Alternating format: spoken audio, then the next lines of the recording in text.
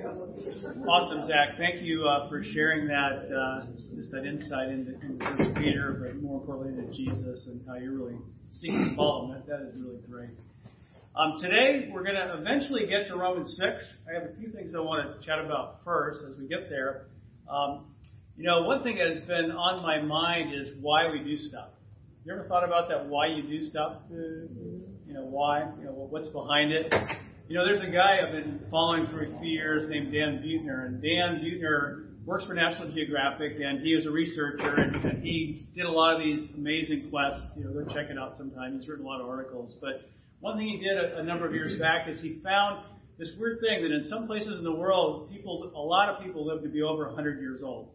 There's 5 or 8 of them around the world where there's just a lot of 100-year-olds. And he coined the term blue zones. Let's go to a blue zone and figure out, what is it they do in a blue zone that makes them live so long? And so one of the traits of people living this age, and, in Okinawa, the term they have for it is called ikigai. So ikigai is this idea of a life purpose. In French, right? Raison d'être, right? Mm-hmm. Of course, my French is probably horrid, right? But it's your reason for living.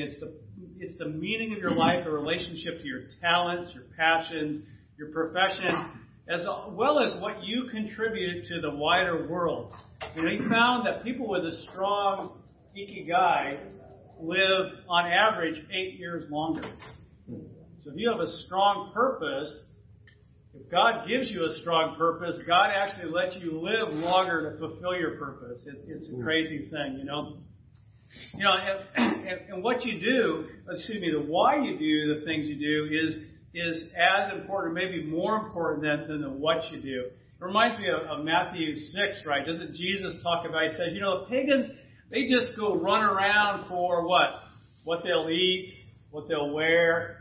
He says, but you guys, what you ought to do is seek the kingdom of God first. That ought to be your why you do things, so that you get to where you want to be, where Jesus is ikigai. So I want to do a little visual thing here, a little visual story. So, Larry, can you stand up? I'm going to pick on you for a minute. So Larry, a few years ago, back in the early 90s, was a college student. You guys believe that Larry was a college student? I do. Oh, yeah. And so much handsomer then. So he knew this guy named Chris. Can you stand up? Oh, there we go. So Chris, I probably will butcher this a bit, but my understanding is that Larry helped Chris become a Christian. Is that right? He actually helped me after I became a Christian as a young disciple, right? Okay.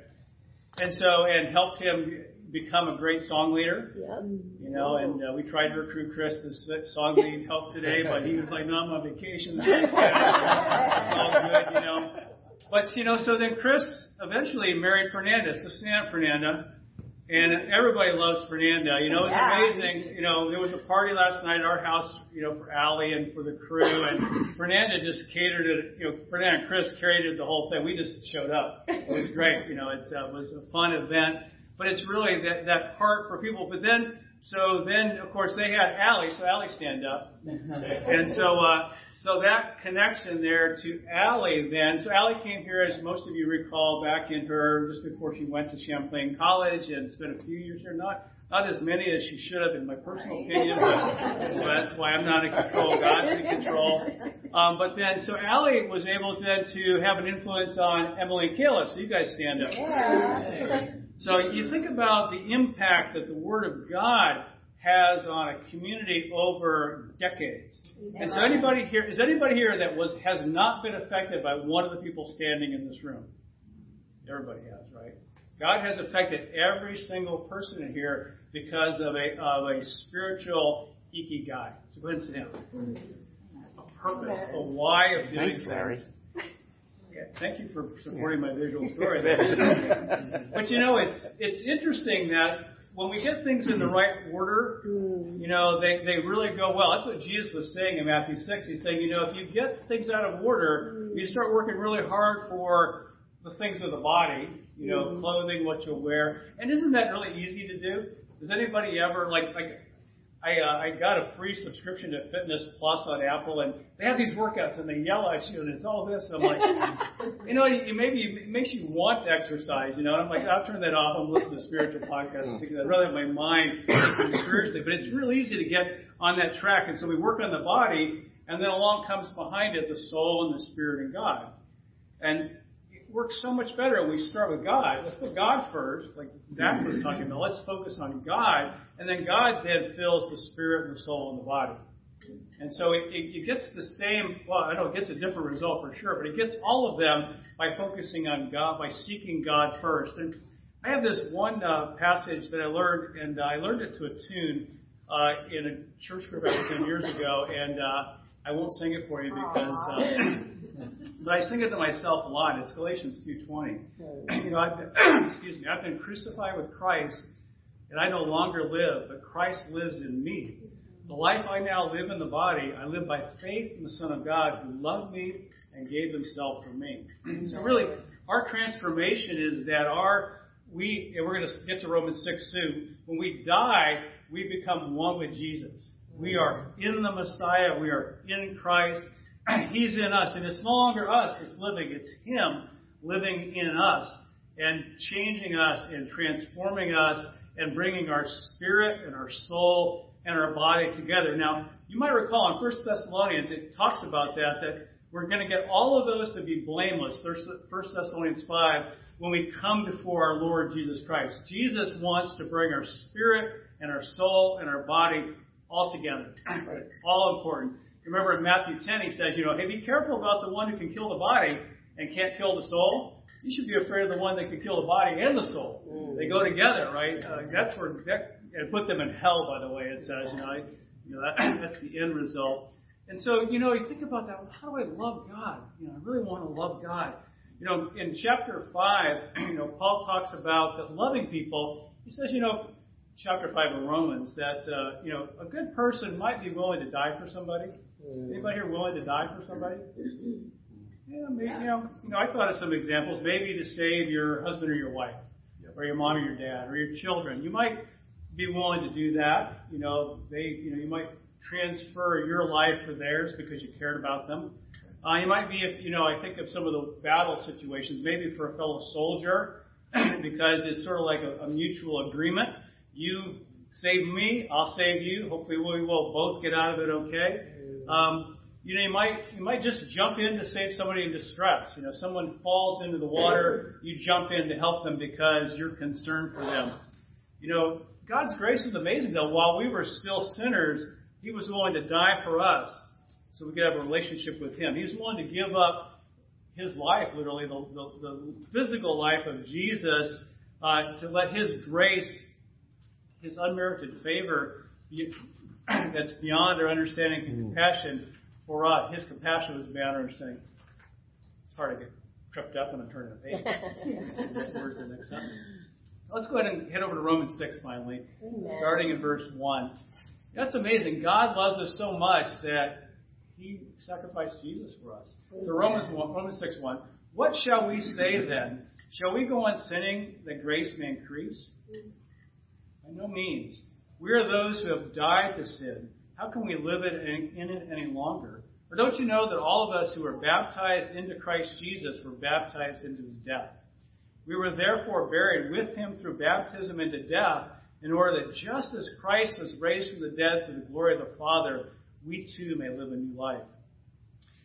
Some people have taken the approach that, well, once you're saved, there's just nothing you can do to get unsaved. There's no way to lose a relationship. Now, if you think about that, if that was really true, then it would be, you could break any law. You could sin in any way you wanted because there was no way to undo it. And so people have used that as an excuse. Let's just go, it's okay, we're forgiven. Let's go knock it out of the park, whatever that means, And, Paul talked about that, remember, back in Romans 3. He said, some people are saying, let us do evil that good may increase. And he said their condemnation is just. That's clearly not what this passage means, that we can do anything we want and it's forgiven. It really is a transformation. You are in Christ. And, Christ, as I like to jokingly say, is not Jesus' last name. It actually is the word Christos for Messiah. So it means anointed king. Jesus is the King. So when you were baptized, you joined Jesus in his death so that when he was raised by the glory of the Father, we can live a new life. To live, the Greek word is peripateo, which means more than just, it means to walk like your way of life, your walk. We talk about somebody's walk. Mm-hmm. It's your ethics. It's your sort of when you're around, someone, you just know how they live. And we were raised to walk this new life, this different life that's modeled after King Jesus. That's our model. That's who we're like. In 1 John it says, if you walk in the light, as Jesus in the light, the blood of Jesus cleanses you from all unrighteousness. It's the same word. He's talking about Jesus continues to cleanse us, to change us. We've been raised to be that, to participate with Jesus in the life that we live. Look over for a minute in Titus 2. I really love this in Titus 2:11. Because it helps me to really put into perspective how does the grace of God work in Peter's life. It says, Titus 2:11, for the grace of God has appeared that offers salvation to all people. It teaches us to say no to ungodliness and worldly passions, and to live self-controlled, upright, and godly lives in this present age while we wait for the blessed hope, the appearing of the glory of our great God and Savior, Jesus Christ, who gave himself for us to redeem us from all wickedness and to purify for himself a people that are his very own, eager to do what is good. Have you ever gotten in a way where you just don't, first you don't trust other people. If we just give them grace, let them do whatever they want, they're just going to go mess up. If you're a parent, you've felt this way, guaranteed. Yep. Even at starting at toddler age, if we just let Juniper do whatever she wants, go to bed whatever you want, Juniper. Yeah. No rules, no rules in this family. That's just not going to work. But then sometimes we get that same idea in ourselves. We're like, oh no. I know it says grace, but I'm not doing that. I need a lot of rules. So what are some rules that we make up for ourselves? What are some rules? That's a question. Rules you make up for yourself. Help me out here. Won't be late. Don't be after 9 o'clock. You can't stay up after 9 o'clock? Okay. Eat. Okay. He tries to act like. How about spiritual rules? What are some spiritual fences we make for ourselves? Good or bad? What are some rules we make? Yeah, probably like quiet time in the morning. I'm going to have a quiet time every morning. Does it have to be a certain length? 49 minutes? Okay. 10 minutes, 5 minutes? Okay, so rule. What are some other rules? Always pray before eating. Always pray before eating? What's that? Prayer time, the same way as quiet time. Okay. Yeah. Other rules? Read a certain number of chapters. Okay. Read a certain number of chapters. That's got some rules. So nice. It's a graceful group. Not many rules. No swearing. We were talking last night, what was it? About what are the rules that we'll have for our island if we were a dictator? Oh. That was a great conversation. And what was it? What was the one you made? Was it about a chicken hat? Bird hat. Yeah. Everybody had to wear a bird hat except for the dictator. It's interesting, And as crazy as that might seem, don't we do the same thing for ourselves? Oh yeah, if I'm really spiritual, I'm going to use your analogy, I'm going to wear a bird hat every day, and that will prove to someone that I'm spiritual. You think about it, in a relationship, don't do this, but what if you said, I'm going to tell my partner, my wife, or my husband, I love you 10 times a day. Right. Oh, no. My wife says it's 11:45, but I've only done it 9 times. Wake her up. I love you. When she finds out about that, all the other 9, all of it, they're going to be without effect. Because when you find out, you're just doing this because you're following a rule, tell them you love them as much as you can. That would be awesome. So sometimes we make rules. They're trying to help us, but in the end, they don't. They don't help us get there. It's the grace of God. God has unmerited favor. He loves us, gives us, encourages us, because He wants us to live self-controlled, upright, and godly lives. Yeah. And I guess the missing part is we think that if I work really hard, I'll be self-controlled, upright, and godly. But the really thing is God's trying to transform us into a person that, given no restraints, would do what God would do. because you're in Christ. You're in the Messiah. You're in King Jesus. You are there. You're just going to do what He would do in that situation because that's who you are. And that's really the goal we're trying to do, we're striving to do, is become that person who can say no to ungodliness and who can live that powerful life. Jesus said that he who is forgiven much loves much.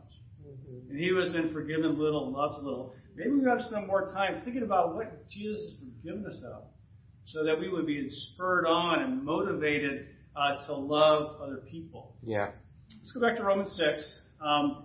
Peter. In Romans, you can't miss baptism in Romans 6, 1-4. So maybe we should talk about it for a minute. I was thinking about what are some of the things I would like to try and understand here. It says, I wrote down, it says, people tell me that you don't have to get baptized to be right with God.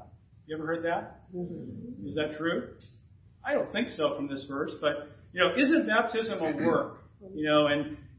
Isn't God's grace enough for you to be saved? Well, I was thinking, we know, or you may not know, but the word for baptism, it's ironic, they didn't really even translate it. It's just baptizo. We'll just put baptism there because nobody, knows what that means, but it means to immerse, to put totally under the water, to submerge something, right? And so here, when Paul's talking about being buried, now, I know in Vermont we're working on compostable graves. I don't know if you've heard this. Yeah. We're burying people's showers so they usually, they decompose quicker. Yeah. But we still bury them all the way under the ground, right? We don't leave anybody like 2 inches under, or we just sprinkle dirt on them or pour dirt on them in the burial. We actually bury them all the way under, whether it's the deep one, 6 feet, or whether it's something less than that. And same way in Paul's time, burying meant get them out of the way, get them under the ground. And so when you talked about baptism as a burial, it's the same parallel. It's taking someone under the ground. So that sort of ties in there. It's not sprinkling, or it's not, it's not pouring water on them. And there's a number of passages, if you go and check them out. Galatians 2:20 I just mentioned is one of them, but there's a number in Galatians and Colossians that really compare baptism with the process of dying and being born again. It really is that restoration, that coming back. Well, how about baptism as a work? Different people at different times have expressed, things that you have to do to be right with God. Some people would say that you have to say a prayer of faith in order to be saved. Probably heard that, right? It's familiar. Or maybe you've got to be sprinkled as an infant to be saved. Or you must repent to make Jesus Lord, and that'll be enough to be saved. Or one must be a decent person helping others, and you'll be saved. Or one must receive the Holy Spirit and speak in tongues to be saved. Or one must be immersed in water to be saved. All require you to do something. So we're just called to have biblical faith. So the challenge, I think, is to go and figure out what does the Bible say and then do it. It's really the way to figure out what to do about baptism. I have no doubt if you just go and look at all the references to baptism in the Bible and study them out, you will come to a biblical faith and know what to do. Because you think about it, think about Christmas. Anybody have Christmas? Celebrate Christmas? Anybody get presents? You got some presents? Can you believe that was what, not very long ago, about less than a month ago, 4 weeks ago. And, you get an awesome present. Somebody really thought it out well. Everybody's got that person who gives you a great present. Maybe it's way back, but if not, just give Margaret to give you a great present because she does awesome. But it was selected for you. It's wrapped. It's right there. Now, does unwrapping the present mean you earned it? Well, I did. It was a hard job unwrapping that present. Man, so I'm not even going to say thank you. I earned this thing. This is mine. That's crazy, right? Well, that's the sort of thing to say that somehow baptism, because God says, hey, that's how you unwrap the present. That's how you access the gift of God by being united in Christ in death and raised to a new life, that somehow that's something that you did. Even crazier. Can you imagine if you took the gift home and you just never unwrapped it? Never, right? It's beautiful. It's actually a Tesla with a bow and wrapping on it, but I'm not going to unwrap it. I'm just going to leave it there. You think about it, that's why would you do that? If Jesus said, hey, repent, be baptized, well, hey, repent and be baptized so you can access the gift that really changes and transforms your life. It's awesome. Yep. Let's keep reading in Romans 6 here, starting in verse 5. It says, if we've been united with him in death like this, we will certainly also be united with him in resurrection like his. But we know that our old self was crucified with him so that the body ruled by sin might be done away with, that we should no longer be slaves to sin, because anyone who has died has been set free from sin. Now, if we died with Christ, we believe that we will also live with him. We know that since Christ was raised from the dead, he cannot die again. Death no longer has mastery over him. The death he died to sin once for all. But the life he lives to God. Think about it. So united, Jeanette will love this. It means planted. Planted in the ground, right? So if you've been planted, connected with Jesus, then you will be connected in the resurrection that comes after it. I think the challenge is, how do we live a new life? What's a new life look like? How is it different? You're no longer slaves to sin. You're no longer held to it. You think about it for a minute. Just think, what does it feel like to be a slave to sin in your own life? Just reflect on it for a second. What does it feel like to be a slave to sin? Just to be controlled by the sin. To be, as one person said, that it's that you want it. A thief is not a thief only if, when given the opportunity to steal, they don't steal. Just because you don't steal, you might not have just gotten a chance. You're waiting for the chance to do something, right? And isn't that the way sometimes when sin is creeping back in there? It's like, I've done really good this week. But in your heart, like, man, if I had the chance, it would be rough. It would be hard. You're still feeling the grab of sin. And Jesus said he died so that we wouldn't have to feel that way. We wouldn't have to have that connection, that we could really be living for God. Imagine if you now came into a situation you were thinking, oh my goodness, what would Jesus do if he were me in this situation?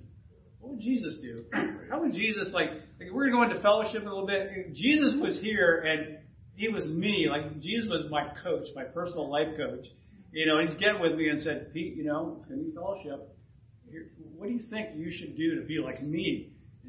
Okay, and use the GROW model, right? Ryan, he's going to give us a goal, and we're going to think about how we've been. And if Jesus were sort of coaching me, what would I do? And he's going to have a time later. He's going to check in on me, because he wants me to be like him, to live like him, to be like God. That's really what Jesus is desiring for me. So when you think about it, when you live for God, what are you filled with? What things are filled with you, in you? What things come out when you are living for God? Help me out here. Love, joy, faith, peace, freedom, gratitude, freedom, perspective, generosity. Yeah, these are great. Ability to impact others. Yeah. People trust you, you can impact them. Right. Now, that's great. You think about it in Galatians 2:20. I've been crucified with Christ. No longer me living, but Christ living in me. Amen.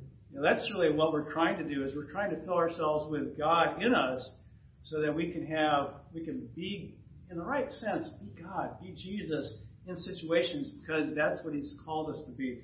Keep reading in Romans 6:11. It says, in the same way, count yourselves dead to sin, but alive to God in Christ Jesus. Therefore, do not let sin reign in your mortal body so that you obey its evil desires. Do not offer any part of yourselves to sin as an instrument of wickedness, but rather offer yourselves to God as those who have been brought from death to life. Offer every part of yourself to him as an instrument of righteousness. For sin shall no longer be your master, because you are not under the law, but under grace. Do not offer any part of yourself, of your body. I think some translations may say parts of your body as an instrument of wickedness. Well, I just thought about, let me just think about what are some parts of my body, and I said, well, what about my ears? I have ears. Corinthians talks about that being a part of the body that gets, has a role there. So how come my ears, affect me as far as being used for good or bad? Well, so I hear things. You guys hear stuff? I hear stuff.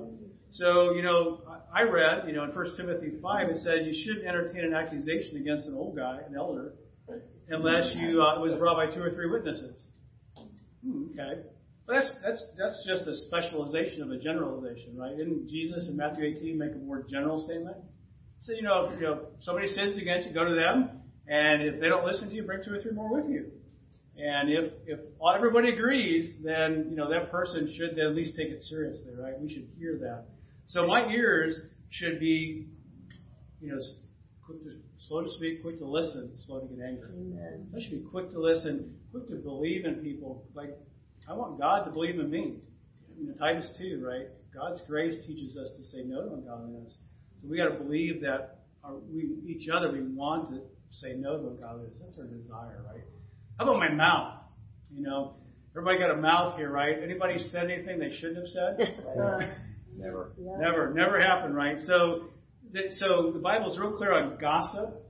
Gossip is saying things about people to somebody else that are not in their best interest. Ephesians 4:29 says, "Let no unwholesome talk come into your mouth except what's useful for building others up according to their needs." I think that's my scripture. Absolutely. It's memorized by me, and I continue to use it. But I think it's that idea that I want to think about the things that I'm saying. How do they impact other people? It doesn't mean you don't say hard things. It just means you say them because whose are you? You're God's. Right. You are raised to a new life. You are representing Jesus. You're reflecting God's kingdom around you. How about your eyes? Because your eyes, what's the saying? You can't unsee things. Yeah? Is that true? Yeah, true? for sure. Little kids can't tell the difference between a cartoon image and reality. I don't have a good modern analogy, but in my kids' era, it was Casper the Friendly Ghost. He's a real person to your 5-year-old. It just comes in their eyes. Well, do you know it's the same for you? You ever had a dream about a movie you saw? It's like real. Wow. Just let that sit in for a minute. Think about that. Job said, "I made a covenant with my eyes not to look lustfully at a woman." You had a plan. You had a covenant. You said, "I am not going to do that."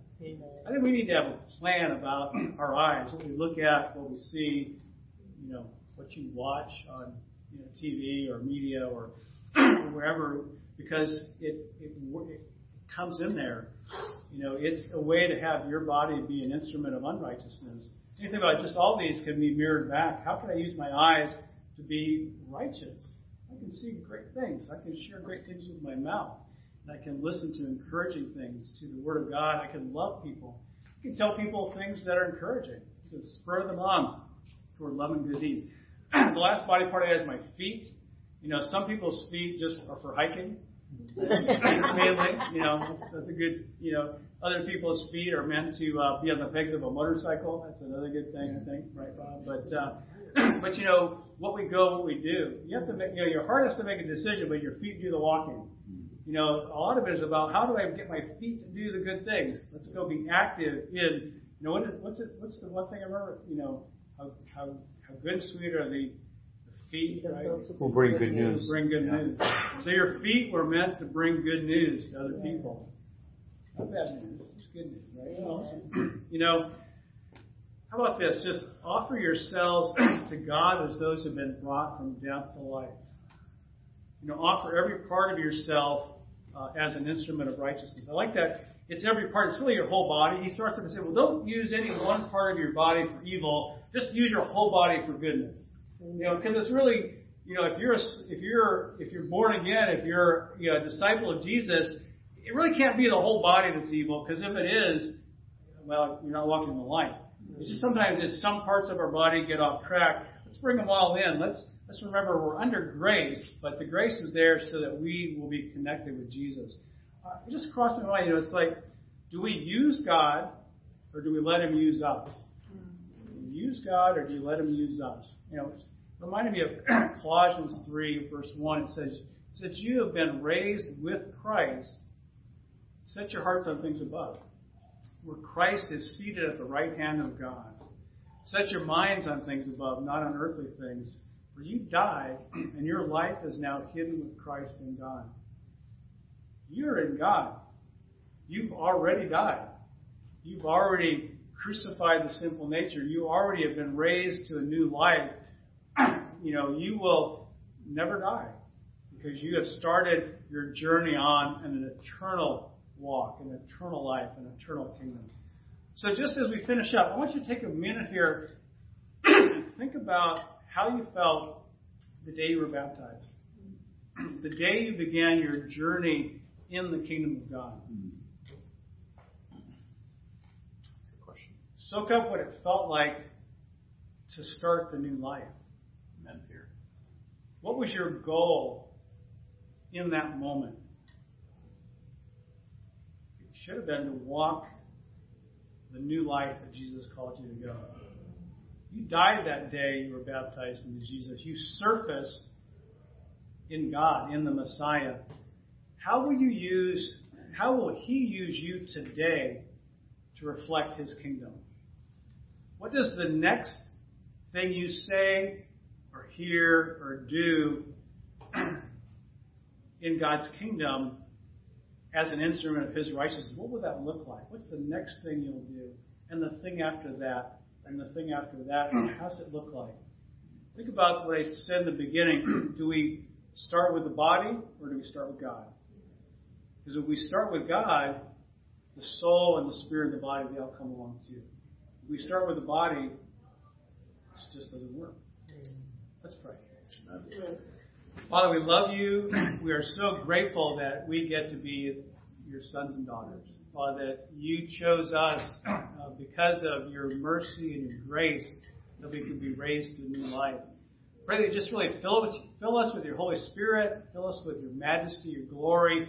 God, help us to just put one foot in front of the other, to be your children, to love you continually, and to live lives that glorify you in everything we do. We love you. It's in Jesus' name we pray. Amen.